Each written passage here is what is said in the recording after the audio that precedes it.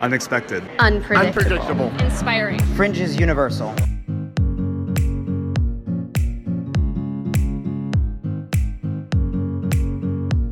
Fringe is daring. Wackadoodle. Wild. Really amazing. Awesome. Bear. Camp. Terrific chaos. Chaos. You're listening to Quoted, the Question of the Day podcast. I am Rebecca Smith. In this episode, we ask, what would you do if you won the lottery? Go back to school. I would become a permanent, full-time professional student. Pay off all my debts and my friends' college debts, and then go on vacation. Set up a trust fund that bought real estate around the world, and then I would travel. 50% charity and 50% investment. You have to do something, because sitting around on a big stack of money with nothing to do. I'm not talking about that lottery. That's a good way I'm to talking shorten your life. about this one. Behind this wall over here, there's the bingo cage that we use at the lottery night. And if your number is pulled, then you get to be in the Fringe Festival. And it's as simple as that. It's a lottery. We didn't get in. Thank God for that year. We were not ready.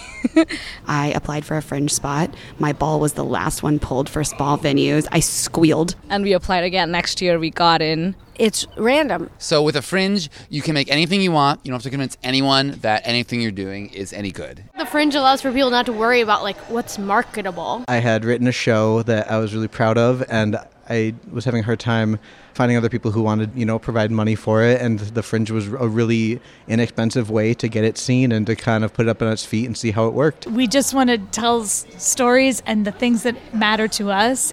I think the first season or so of Will and Grace, they're really mean to each other. Now, that was on while I was in high school, college, but I was trying to figure out who I was as a gay person and where I fit in that community. And the only representations that I would see were people like that who were catty, and part of why I didn't come out for a long time, I think for myself, was I didn't see people who were just gay people who were strong and awesome and doing great things, and the first thing you noticed about them wasn't necessarily that they were gay. You're rewarded for taking those risks. Bollywood is very over the top, very colorful, a lot of costuming, a lot of sets. We're just telling stories and doing the work that everyone else around us is doing. And it's not, this is a woman's work. I push back a little when people expect it to be a certain thing. And then they get not upset, but they're sort of like, oh, what is it that you're doing here? They were like, what is going on? I'm not just a quirky girl, like a lot of the descriptions of the characters I play say. This is why I always encourage young artists, and especially actors, to start writing, even if you don't think you can. The Fringe gives you such a great opportunity to try something out like that. You can really find out what kind of artist you are. Please let us be here. It's the most beautiful thing. It takes all of that part of the process out. You just create your material, and then if you get in, which is great, right? Then you're supported. Anybody can do Fringe. Anybody can do it. And we have a support system here to help you. Sometimes the hardest thing about putting up a show, that biggest barrier, is the production. How do I find a venue? Don't worry, we've got that covered. Well, what about box office? Don't worry, we got that covered. I don't know anything about lights. Don't worry, we have industry professionals here ready to help you. And the entry bar is so low. The producer fee is really very affordable for what you're getting. The fee was reasonable, and then being able to have 5 shows, and it felt feasible. It felt like a way to produce art that I could do and that wouldn't overstress me out for my first time as a producer. There are so many people who do this for the first time every single year. And some of them just do it once. They just want to get that story off their chest. Some people do it once and realize this story is what some people want to hear, and I can tour it to organizations or other fringes. I'm especially excited to bring it to the Mayo since it's such a world center for health and medicine. And some people go on to say, oh, that was an amazing first-time process. I've learned so many things, and I want to try it again, but I want to do it better. His senior year, he decided that he was going to put in an application for the Fringe. To all of our surprise and excitement, his number was pulled from the bingo cage, and he produced and directed his very first play. And in turn, he wound up going to school and studying drama, and he's now at NYU at the drama school.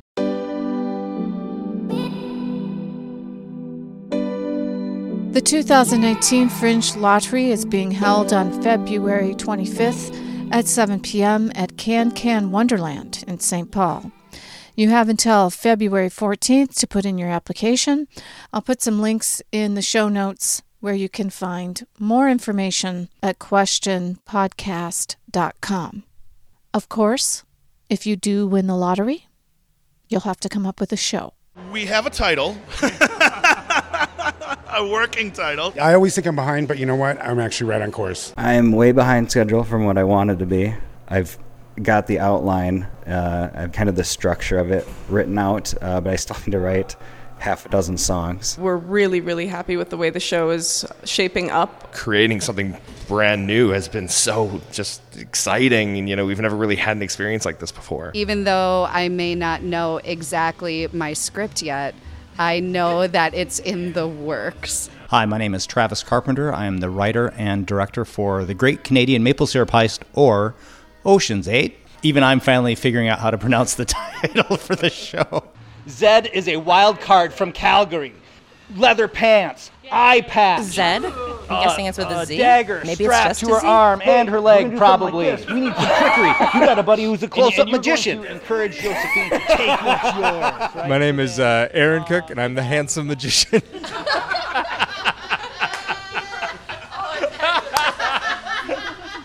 I think I still might have a magic kit. We're doing a heist. We're going to have a getaway. We need a truck driver. Carla drives truck. But Carla's also Canadian. Like, well, I don't know if we should steal or not. So you'd be kvetching the whole time. This is not like your normal theater, right? So you're used to very structured, like rehearsals from this time to this time. A lot of times you have a script before you start, which isn't the case with most Fringe shows. The very first year that he asked me to do this, sure, if you can get me the music by like March or April and I can work on it, that would be great. And he's like, yeah, absolutely. Got to be about June. I've heard all the comments about a desire to prepare, a want to have a script sooner. I hear and respect all of these cries, and I take them home with me every night. So when will the script actually be done? I mean, is that okay? I'm really serious. Like,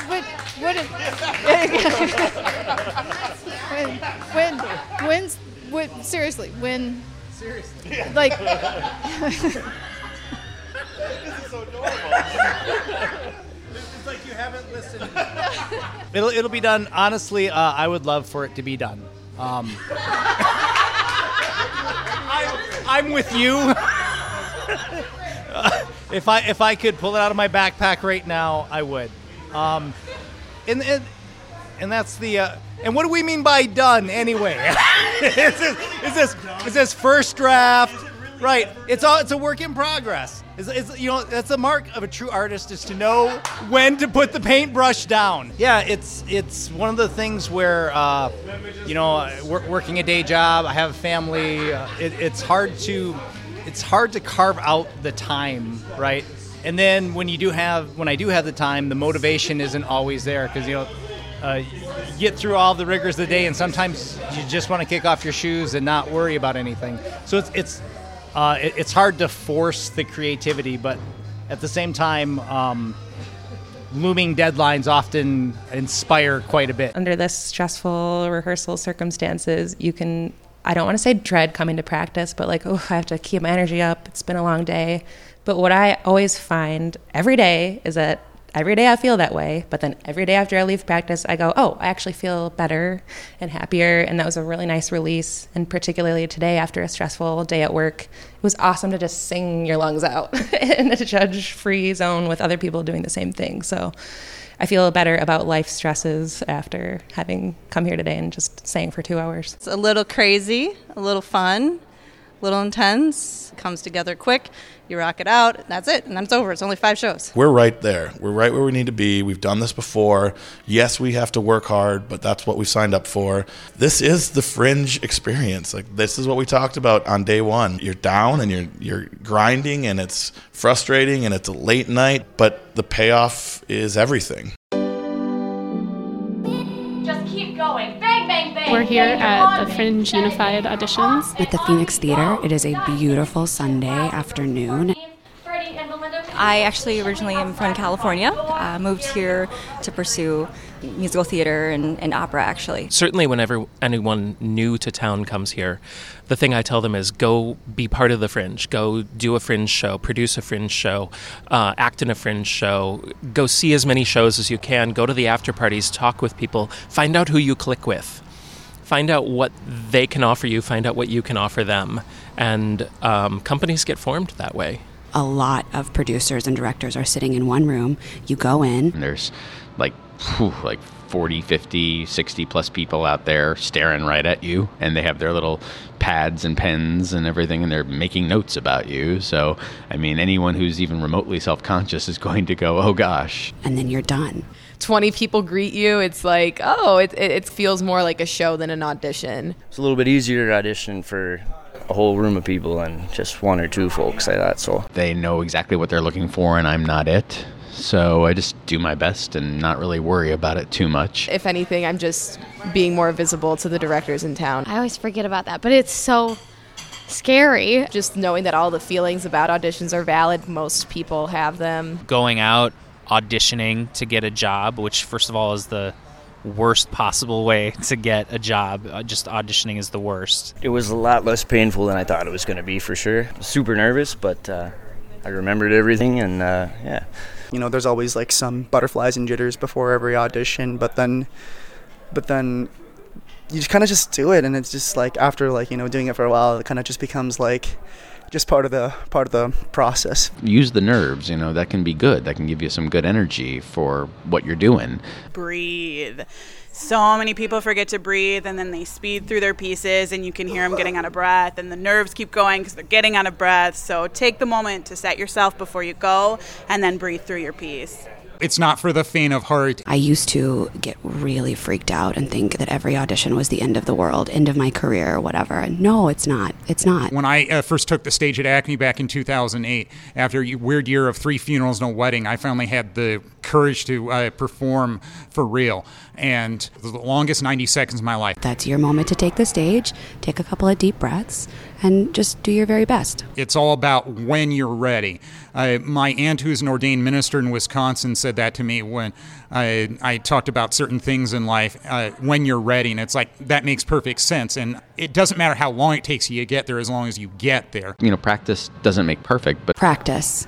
We've all had bad auditions. We've all had more than one bad audition. I've even recently had some audition experiences that I just look back and I go, if I could delete that, I would. So just like with anything that you do in life, practicing makes you better. Feel ready and feel confident. Study whatever literature or whatever thing you are doing so that you're not just winging it. I just kind of go over the monologues that I feel are comfortable, that show the range and that fit, like I feel like Fringe producers, what they want to see. That's what I hate about auditioning. It's the monologues where I'm like, what is the point? As a producer, I don't think you get an accurate representation of somebody just from a 1-minute monologue or a cutting of a song. That's the thing for me, is that I mostly just like do not think it's a very useful way of judging someone's talent. You know, we used to think like, well, what if we just interviewed them, you know, like a normal interview, and then like just had them in and just had a conversation with the actor. That would be great. That would give us a really good indication of their personality and whether or not we like them as a person. But again, we need to know if they can sing the song, or, you know, we need to know if they can act. And so at some point you do need to see them do that stuff. That's the thing. There's not really a better way. Personally, I like to go and see somebody do a show. Like, I like to see them in production. That gives, I think, a better idea of how they are as a performer. But that's hard to do with everybody. One that's empathetic, one that's brave, one that listens, one that engages, one that offers. An actor to me is as an actor who makes choices and tries out something, whether that's textual choices or, you know, based on text or just action choices, but an actor that isn't there just to be puppeteered. An actor offers an actor who is okay with failing, because it's through failing that you find the things that work. It didn't feel like 5 hours.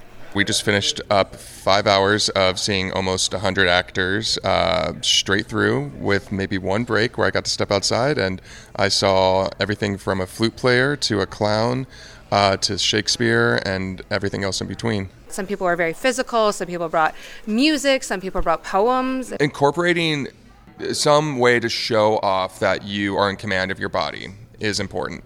And that may very well simply boil down to when you walk in and you have presence and you say who you are, that may be enough. People who came in and demanded attention from the moment they spoke, you could feel the energy just vibrate through the room. Stage presence is the ability to be still and demand that people focus on you, and doing it as effortlessly as possible. It does have to do with the humanity of what they brought to it, and it has to do with like the physicality and the energy. I think less so the exact piece they brought. I'd love to see how you're engaged physically in what you want in a monologue, whether it be classic or contemporary or comedic or dramatic, and see that on someone's 2 feet or their back or whatever, rather than just be sitting in a chair. If you have an ability to throw in some other talent that goes beyond just your acting, whether it's movement or even playing music, go for it. Why not? When you have producers that are seeing 100 actors a day, it's those kinds of things that pop out that gets our attention, because it shows bravery.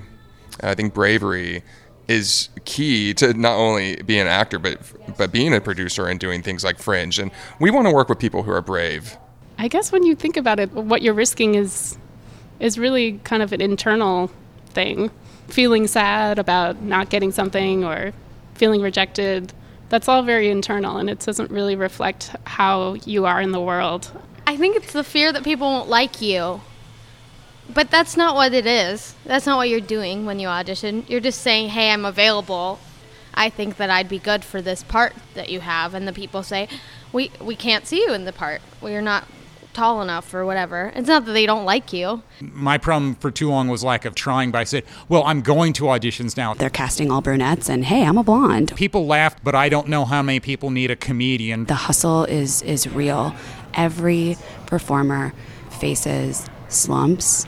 They face anxiety. They wonder where their next gig is coming from. Yeah, no, and rejection is definitely part of it. But, like all things in life, the good thing is having friends that care about you and your art and are supportive. It's all about the people you surround yourself with, the company you keep. If you're around people that encourage you, that makes a world of difference. I have that now. I didn't have that before. It's like that Green Day song, She figured out all her doubts were someone else's point of view. Eventually, I figured that out, too. I definitely cried a few times. I definitely had some moments where I was questioning, like, okay. There's so many reasons not to do it, but I don't know. It's that one thing. Like, you can't stop. Yeah, that's why I keep auditioning and keep putting myself out there, even if it's really scary. It's scary, yeah. People who aren't performers, they're like, how do you do that? How do you suffer the rejection? How do you do this, that, and the other thing? And it's like, well, because we love it so much. It's not, in the big scheme of things, it's not the biggest thing in the world. It's not the end of the world. So if you feel like you might want to give this a try, why not? I used to really be into theater when I was growing up, and I haven't done it in about 10, 12 years since I was in high school. And I wanted to get back into it, and I've never been in the Fringe Festival before, but I've heard nothing but good things, so figured I'd give it a shot. I hated waiting until I was 34, but it truly was a perfect storm that year, 2 funerals and a wedding, where a coworker that was dying of cancer, that was where I went to his benefit event for his medical bills. They had a silent auction and a gift certificate for Acme Comedy Club, and I heard in the back of my mind, another reminder, you haven't tried this yet, why not? So I was the winning bidder, and that certificate I used the first night I went to Acme. So I said, I've got no excuses anymore. And of course, seeing him dying at such a young age, only 39, it was unnerving. It's like, I don't want to be left with regrets.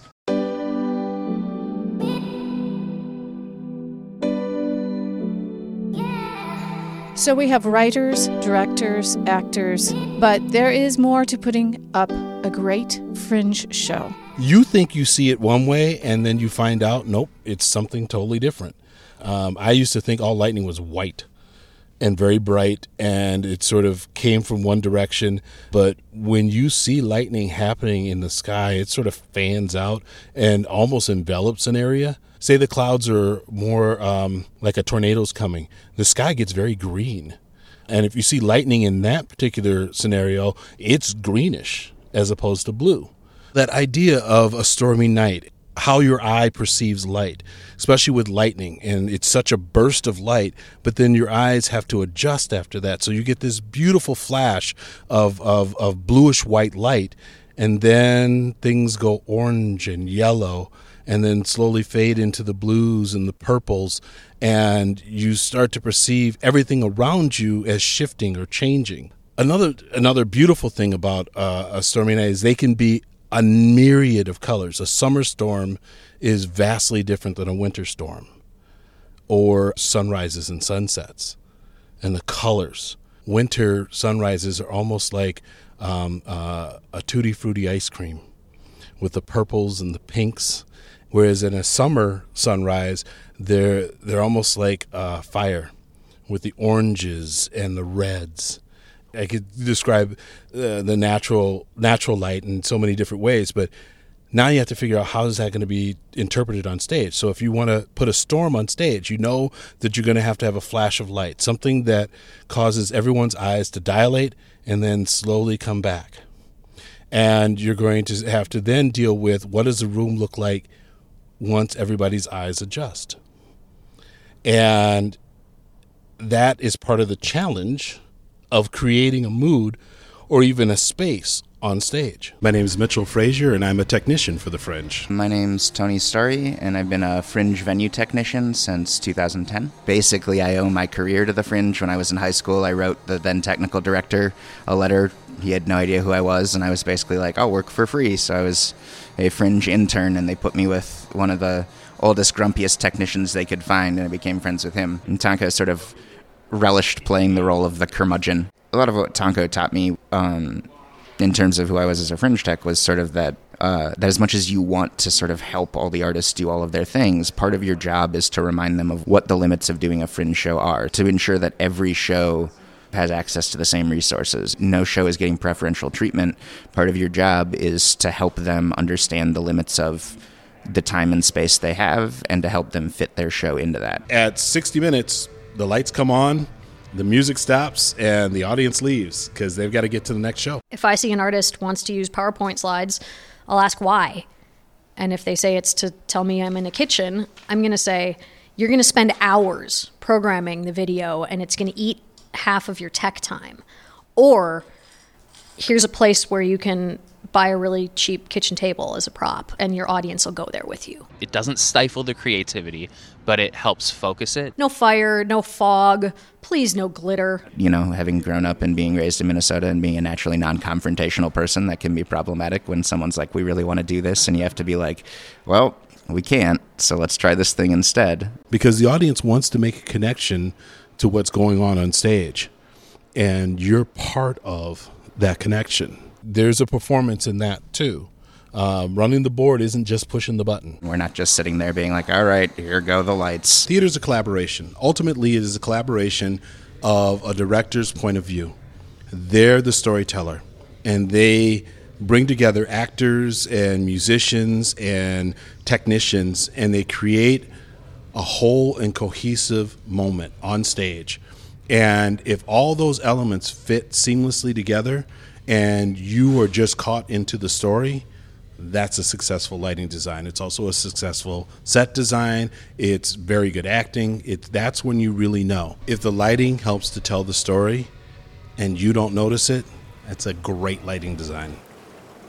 I was on the beach, probably 3 or 4 years old, and I think it was in Miami. And my parents had taken me down there for a vacation, and I had a little toy that you scoop sand with, it like a revolving shovel, and you'd scoop up the sand, and it was small, and then the sand would spill out at the top, and you'd scoop some more, and a big wave came in and washed it into the ocean, never to be seen again. Oh, I was devastated. I cried, but it didn't do any good. For me, the difference between story and memory, or story and event, is the connections. Usually a story has within it a progression of some type. That progression doesn't need to be linear. It doesn't need to be ordered. It doesn't need to make sense, but it does need to have a flow to it that progresses from one thing to the next to the next. And that can be done in a variety of mediums. That can be done on stage. It can be done on screen. It can be done, I think, in visual art. It's harder. And oftentimes what you find are the story is unveiled through clues and context. You know, Renaissance painters were really good at this, where you would look at a painting and see that there's a symbol of this and this kind of animal, and this is the place that they live, and this is the tools on their desk, and you can get a sense of who these people are and what their past was and where they are and what they think they're headed toward. And all that story is embedded within just one single image. But it is about those connections, and the connections are the thing that actually make that story emerge. Damien Hirst, he does a lot of things with collections of found objects, and they'll just be arranged in a way, usually very symmetrical, like it might be bottles in a medicine cabinet or any other kinds of objects. But I remember the youngest of my three daughters, we were coming out of a Walker exhibit of Damien Hirst pieces, and there was one of those sand ashtrays, and the butts were arranged in a very symmetrical, circular way.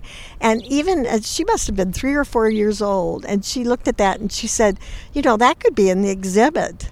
And just that way of looking at things differently, not as art as just something precious hung on a wall, but art as something of the way we process everything we see or hear, even if it's not overtly presented as art with a capital A. Whether those connections are static or whether those connections are mobile, I mean, within the context of theater, it's almost always a progression of events from one to the next, and a leading sense of dominoes collapsing. For me, story is the process a character takes through an event. The difference between story and event is that story rides on the shoulders of character, and somebody we can click with, some way when we can identify with, someone we can care about.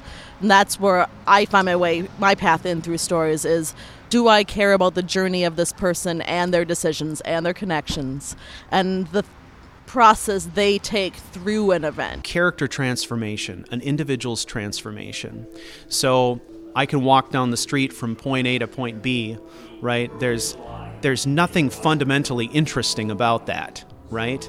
But if during that walk somebody tries to mug me, now it becomes a story, because it's not that the fact that someone tried to mug me, it's the fact that I was walking down the street feeling fine, and then somebody approached me and suddenly I felt fear and I felt threatened. And then I talked to this person, right? And we were engaging, right? And maybe I'm getting my power back. I'm starting to feel a little bit different about this, right? And perhaps I talked them out of mugging me. That's a story, right? Me walking from my home to the diner isn't. I know that I've got a human character when I sit down and I want a character to do something because it'll make the scene work for me, but the character won't do it. You often hear people say that you're the most creative when you work inside of a particular box with a certain set of rules, right? And a lot of times creativity goes out the window, or people get hamstrung where they can't think of anything creative to do when things are left wide open. But if you give people some parameters to work inside of, a lot of creativity can come out of that restriction. And so that's what we see. When people are left to just experience the game without thinking about anything at all, they will create a character that will accept any quest that's given to them without thinking about why they're doing it. And now suddenly they've got this character that's all over the place, has no convictions whatsoever, and is just gathering up achievements. That's a very different experience than saying, I've got a character who's going to work inside this box and I'm going to be very creative inside here and I'm going to do something really compelling. I wish my dog could tell me a story. And sometimes I wonder if he has narratives running in his head. he had a whole life before he came into my life. And sometimes I just wish, I wish I knew your story. But I don't know if he tells a story. I don't know if that's a distinctly human thing. Part of me thinks then that it's just coded in our DNA. Because humans have to. I don't think we know how not to tell stories. We tell stories to warn people. We tell stories to educate. To share history, to share a connection with others. Express ourselves. That's the way I communicate, and that's the way I make sense of the world. Right. It becomes a plot point, something you can look at and go, okay, if I were writing this, what should happen next? And that's the way I think a lot of people make sense of the world. Stasis and stasis are the beginning and ends of drama, so that you're moving from one stasis to another stasis, and that everything in between is some degree of untenable. So someone takes an action, and the resolution of that action causes another action. When I'm directing or when I'm writing, I think about every scene needs to have decisions and discoveries in it. And so for me, as long as everyone is continually making decisions and discoveries, then the story is moving forward. And at any point where those decisions and discoveries do not matter to the falling dominoes of the narrative into the next stasis, then it no longer seems to be an essential scene, or no longer needs to exist, or no longer is fulfilling the purpose of story. When you tell me about who this character is, I want to understand what their day-to-day life is so that I can get a sense for why they do the things they do. And sometimes I think that's what stories are missing. They try to race too quickly to hero stage without first letting us experience the character when they're at the bottom. You probably know the Gilda Radner quote, not every story has a clear beginning, middle, and end. When you reframe it so that it does, it can be very therapeutic. If I go through an experience and I may have mixed feelings about how it went, and then I can tell myself a little story about it. Say, oh, well, you got up that day and this happened and this was what you did and this is how it went. And maybe you're only at this part of the story, or maybe this is the end of that story and it was quite a punchline and let's move on. I mean, I kind of process it in retrospect that way. So I think it's just a way of keeping ourselves alive and keeping the history alive. Making sense of things by reprocessing them as stories, I think, is what we're trying to talk about. I would say if something... What's a good example? I want to give you an example because that would be better. Like, let's say you don't like our current president, for example. Donald Trump. I can't understand supporting that guy, yet I have people in my life who I love, who support him. You can experience that fully, right? You can be right in the moment with that viscerally and think about it as something that is wearing on you every single day. You can drive yourself crazy over it. You can give yourself a lot of pain over it. Or you can kind of broaden your vision to where you're aware of it and it's there and you can't change it at the moment and you're going to step away from it. And the way that I think storytelling helps is it's another way to broaden that, right? It's a way to broaden your perception of the thing that is bothering you and make it part of a story. It's not, this is how it's always going to be. It's, this is this part of the story. This is maybe a big challenge that comes up in this story, but it's probably not like, and then this was the end of the story, and this is how we are forever. So I don't know if I'm doing a terribly good job of explaining it, but it's a way to step back and look at things as just things that you can detach from and make them into something that is easier to live with. Fundamentally, there's a commonality among all of us. And that creates that sense of community again and brings us back to, people being in the room and wanting to listen to each other. And Gilgamesh, another one of my favorite shows, it's a story that's thousands of years old. It predates, Christianity and Judaism. And yet a guy sitting on a stage telling that story was riveting stuff. And it connects you to people 3,000 years ago. So it's really fun stuff. If you step back and think of it as part of history or a part of a story, it can't possibly go on that way, right? At some point, something's got to give. It always does. So we got to write the rest of that story. Stories are the history of humanity.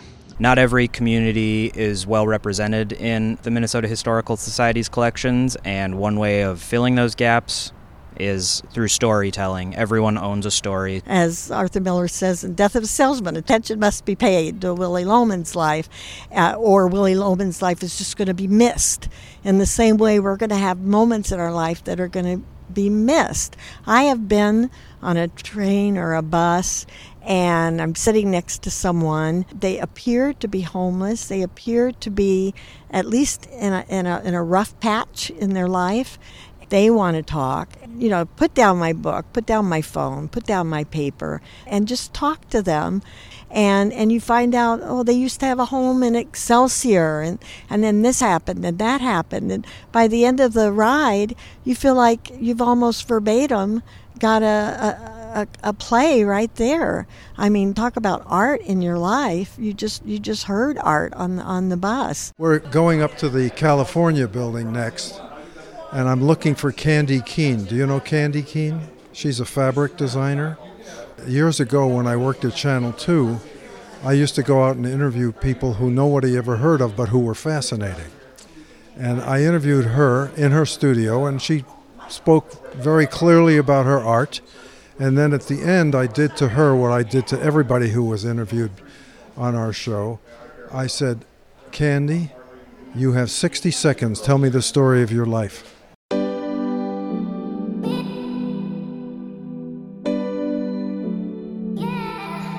I like what Victoria had to say about the power of being in the same room with other people. She captured the reason I like to host quoted socials every now and then. This is where we get people together to experiment with telling stories in a loosely structured format.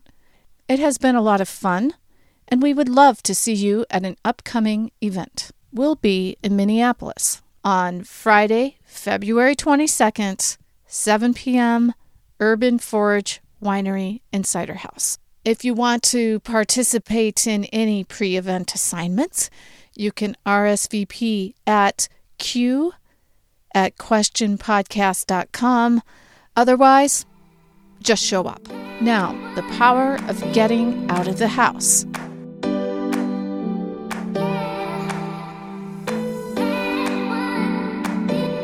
There's just something magical about you're in that room and the lights go down, or not, but the actors come out on the stage or the space, and it's just... What's going on? Where's this going? Where's it going to go?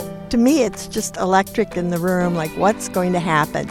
There's always the chance for a surprise. Even the cast is never going to be exactly the same from performance to performance, but that audience is such a wild card in the way that it interacts with the cast. There's that audience reaction. I know I love a reaction from an audience. The laughter, the little gasps or little like ohs, you know, those little sounds, audible sounds that you hear an audience make sometimes. It's palpable that they can sense a vibe coming off the audience. The fact that the audience is there, I think, is one of the things that makes live performance so special. I've really noticed it when I've been doing this show for kids. You know, I've been doing Romeo and Juliet with high school students. And I know, because we do hear this, that there are some kids who've never seen a play, and then suddenly they're like, what is this? You know? Oh my gosh, this is happening in real time in front of me. I think that's incredibly eye-opening for them. And I think that they realize, oh, I really like that. I like that those performers can hear me laugh. I want to see your face as I tell you this story. I want to hear your response. I want your response to modify what I do. And I like that I'm affecting the mood in here and all of that. It's pretty powerful if you've never experienced it before. Whenever I try to boil down what the dramatic art is at its most fundamental level, I get back to my friend Charlie Bethel's work. And his earliest work didn't have sound or lights or props or anything in it. It just had him and the audience. And so he would just walk the stage and tell these epic stories and bring you into it. What that does, why that is important, comes right down to this notion of, I am here, you are here, we are in this now. The physical presence of other people telling stories to each other. Even for something like say, the Oscars. Even if I'm in my home watching the Oscars, I like knowing that I'm watching it at the same time as other people. The gift of our time. We've all made a compact at that moment to share that time together, to tell the story, to hear the story, to communicate something that helps us understand each other. That's as old as humanity itself. People have been telling stories to each other for eons, and that, I think there's a real important reason why it still continues, is because we're wired for that. We're wired to listen to others. We're wired to hear the human voice and pick it out from multiple sounds. And when we see it on a stage, it elevates the story from something that is just passive, where you might flip on TV and watch something, where you're an active participant. That element of being in the room with someone, that minute of connection with the audience, I guess I'm always looking for that. It's such a high when it happens. that makes me skeptical of plays that are too polished, of plays that can exist without the audience present, of plays that feel a little like they're in their own bubble. I like the informalness of the Fringe, just because that's how theater should be. That's how theater originally was. You know, the minstrel shows were done at the markets. In a world where so much of the art and entertainment that we consume is so tweaked and polished and packaged and marketed, it's just something magical about seeing the spontaneity and knowing that you're seeing something that will never happen again in exactly that form. The corporate stuff is all easy. And basically watching network TV, the content on there, most of it is pre-digested.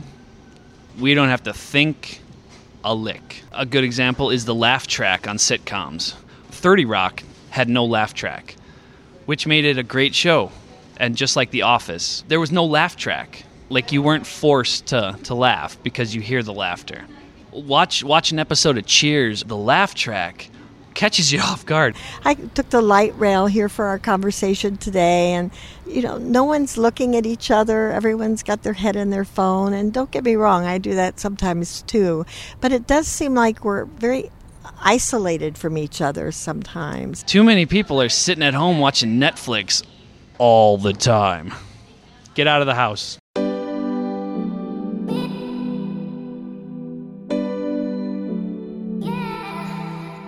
So the clips you have been hearing are from the podcast Brian and I made for the Minnesota Fringe Festival. The Fringe is a performing arts festival that takes place in various cities, including Minneapolis and St. Paul.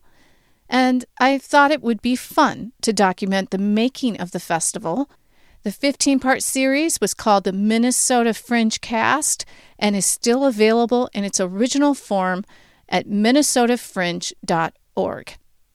One of my favorite episodes was called Postcards from an Angel, where people talked about getting bitten by that pesky theater bug. I was in first grade, and my elementary school every year would go across the street to the high school where they would watch whatever the high school was doing on stage. And I remember watching Guys and Dolls and thinking, I want to be up there. I went to my brother's high school musical, Anything Goes, in 2006, and I was like, this is the coolest thing ever. I love this. My parents were really supportive. Behind closed doors, they probably flipped out a little bit, but they didn't ever let on to me that they thought, if they thought it was stupid, they never told me that. They definitely made sure that I thought about what were the backup plans, like what if this doesn't work. So they were smart about it, but they never said don't do it. They never said it was a stupid idea. I was lucky in that regard. And this is something I've always wanted to branch out into, is like performing art. But I never had the courage to do it in high school. And when I was in first grade, I couldn't have verbalized that in any way, shape, or form. I couldn't have said, that's actually how I want to talk to people. I've had moments where I was really upset with myself for choosing this. It's weird. I have never said to myself, I want to quit. But I have said to myself, I wish I could go back and choose a different path. I wish I really liked numbers so I could be an accountant or something, I mean, I used to love to draw when I was a kid, but I'm now going to be an accountant, so more of a math person. Sometimes I'm a little jealous of the people who just really love the stuff that gets them a normal job with a regular paycheck and you know what I mean?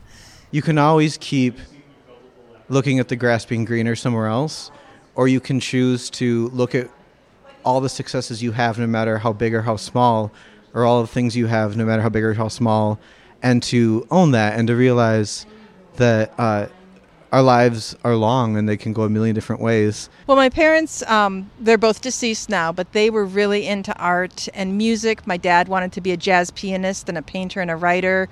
Instead, he was an attorney because that's what you did in the 40s. He was frustrated and disappointed in his life because he wanted to do those things and he wasn't able to do them till after he retired. You know, that's one reason that I really see the value of supporting people in the arts, because I know how hard it is, and I know a lot of people don't get to do those things like he didn't. So I'm sure that's part of what's in the back of my mind when I write a check or go to a show is, well, you know, these people are out here doing this, they're living their dream, something they really want to do.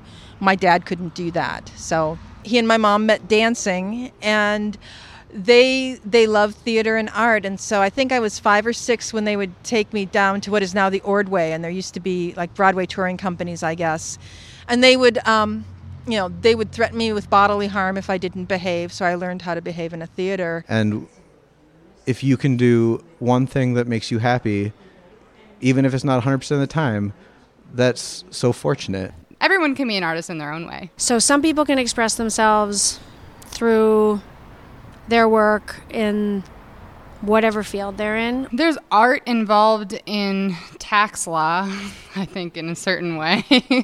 But people definitely try to interpret the law in a way that benefits them in the best way that they can. And there's a lot of creative ideas that go into that. When I was in college, I had a professor who he would always tell us, if there's anything else that you enjoy doing, quit right now and go do that thing, because this is super hard. It's going to be not fun sometimes. And he was totally right. It's one of those things where if you're into numbers and you think being an accountant would be fun, you should do that, definitely. Because being an actor or being a theater practitioner is very difficult, and it doesn't pay a ton of money. You know, you're not going to be rich. So it's definitely for people who that's your only thing that you can imagine doing. Generally, I was a very quiet person, so I was also like the target of like bullies everywhere I went. The thing that used to annoy me the most was when people would be like, you know, so are you trying to be Brad Pitt, or you know, like that kind of stupid stuff. Like those kind of comments were the ones that really annoyed me, because it made it seem like it wasn't a real thing in their brain. So they clearly, when they would say stuff like that, it told me that they just thought it was a silly thing that I was eventually going to quit. Yeah. That's so true. We're told that like there's only one way that your life is supposed to go. When all that you have to go on is the movie stars, the TV stars, those are the only people that you know who really do this, then of course it makes sense that they would be like, well, that must be what you want to do, and if you didn't do it, then your life didn't work out the way you wanted it to. I definitely have people in my life who aren't in the arts who don't get it, who like when I am doing a show, they're just like, oh, you're still doing that. You're still plugging away at that theater thing. And no matter like how big the opportunity gets, they're just like, well, yeah, okay. So how's your job going? What they don't understand is how difficult it is and how many different things you can do besides just be a movie star and still have a really satisfying career in the arts. Moving out of the house, going to college, meeting people who are like more encouraging of self-expression in general. I think that kind of pushed me to want to try it. As I get older and as I have been able to keep doing the things that I love, you have this change of perspective. You you realize that maybe there were certain things you wanted for your life, a family or a house by the time you're 25 or 401k that like might not be there for you, or maybe not yet. So now what? You're a failure. It's okay not to have everything that you've ever wanted in life at this exact moment. We don't have a ton of money, but we do. We pay our bills. I have 3 siblings and they all have kids or they're all married, and there is this element of like, so do you have anyone in your life? And I'm like, no, I am alone, but I am happy. You know, like I do not need to define myself as lacking. You know, I feel actually a little teary as you even asked that. Get a little catch in my throat here. But there is something about the human species and our, I think we have a natural proclivity toward the appreciation of creativity and beauty. And I use beauty in a very broad sense. I just went to a conceptual art show at the Walker, which I just like blew my mind, and it would not be considered beautiful in a traditional sense, but beautiful in the way that it speaks to the human experience. But I don't know why do I buy so much more visual art than could possibly fit on my tiny apartment wall, which I have salon style ceiling to floor, and my office and my storage room is full of art. That is an odd compulsion to do that. I had one particular friend who asked me, maybe semi-judgmentally, but I think she was genuinely curious, and I never will forget her question, is why do you need so much entertainment, is the word she used. And she was not a consumer of the arts. Performance, visual, literary, really anything. And I thought to myself, I don't think of it as entertainment. For me, saying why is art important to you, and this sounds, like overstated and cheesy, but I really mean it. It's like saying why is food and sleep and air important to you. It's like a commodity to me. It's what sustains me and helps me understand the world. I don't know why I'm getting emotional, but that's what art does right there, just thinking about it. Humans, I don't know what I could say in your podcast. Let's say humans are crazy right now. Just the human species is not at our best, I think, right now. And so just the fact that art exists, that there are these angels who write plays, who compose music, who perform it, who direct it, who, send out their postcards and for their sometimes little houses of 6 people. And it's just to me, it's just an affirmation of what the human spirit can do and of what we can be, we can aspire to be.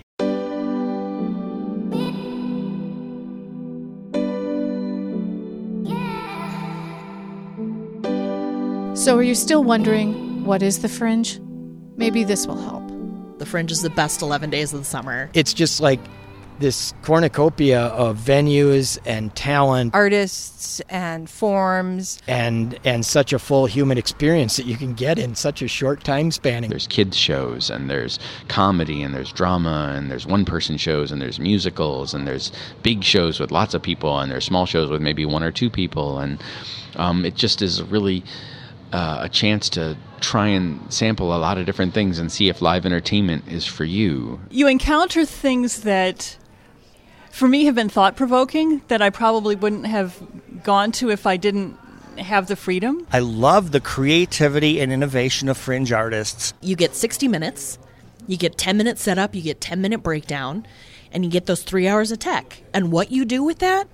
Just in a simple evening, if you hit the right shows, you literally might laugh, cry, see somebody dance, and just go home buzzing. People go to it in their shorts and sandals because it's summer, so they're wearing T-shirts, shorts, and sandals when they're standing in line to go into the shows.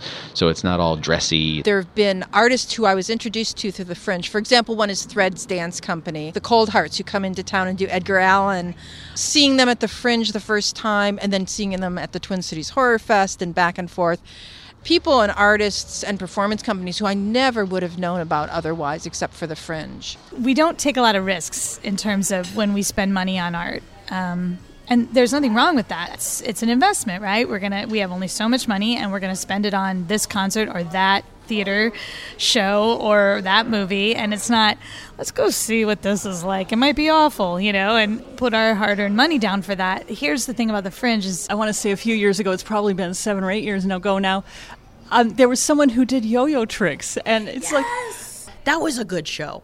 But you never know what you're going to expect. And I don't know that I would have said, well, I'm going to pay my $10 or $12 or $15 for yo-yo tricks, but I had a pass, so why not? That's part of it, and you can do that and experiment and be that kind of an audience member where you're like, I have no idea what this is, but I'm just going to, it'll be over in an hour, and it's great. A lot of work in the Fringe Festival is brand new. It's an experimental lab to put something in front of an audience and see what happens. It did surprise me.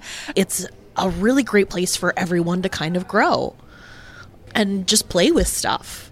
And it allows you to see such a wide range of work in a very short time. I mean, I saw a show a couple years ago, The Seven Samurai, 7x7. Yes. Yeah, it was a one-man show, and he was a mime. A friend of mine saw it and said, Victoria, you have to see the show. Really? The description does not look like my kind of show. 5 minutes in, I was enthralled. Loved that show. Still think about that show. I've seen big musicals. I've seen the Bollywood dance on that stage, and I've seen that. And both are beautiful and equally valid and gorgeous expressions of something they want to tell. And that's the same stage, Bollywood, which is... for those who don't know, Bollywood has become a huge thing at the Fringe, where this group comes in and they do a Bollywood-style show. Man, and it's fun. Yeah. And it's tons of people and like big dance numbers and flashy costumes, and then there's this one guy doing mime. And I look at those juxtaposition of those two shows on the same stage, even, and I'm like, I love both of them equally in different ways. All in 1 week. Wild. Really amazing. Fringe is opportunity. Bear. You have been listening to Quoted, the Question of the Day podcast. I am Rebecca Smith. Thanks so much for listening. I do appreciate it. Of course, thanks to the Minnesota Fringe for the opportunity to make the original Fringecast series. You can find out more about this show at the website. Go to questionpodcast.com. Until next time, take care.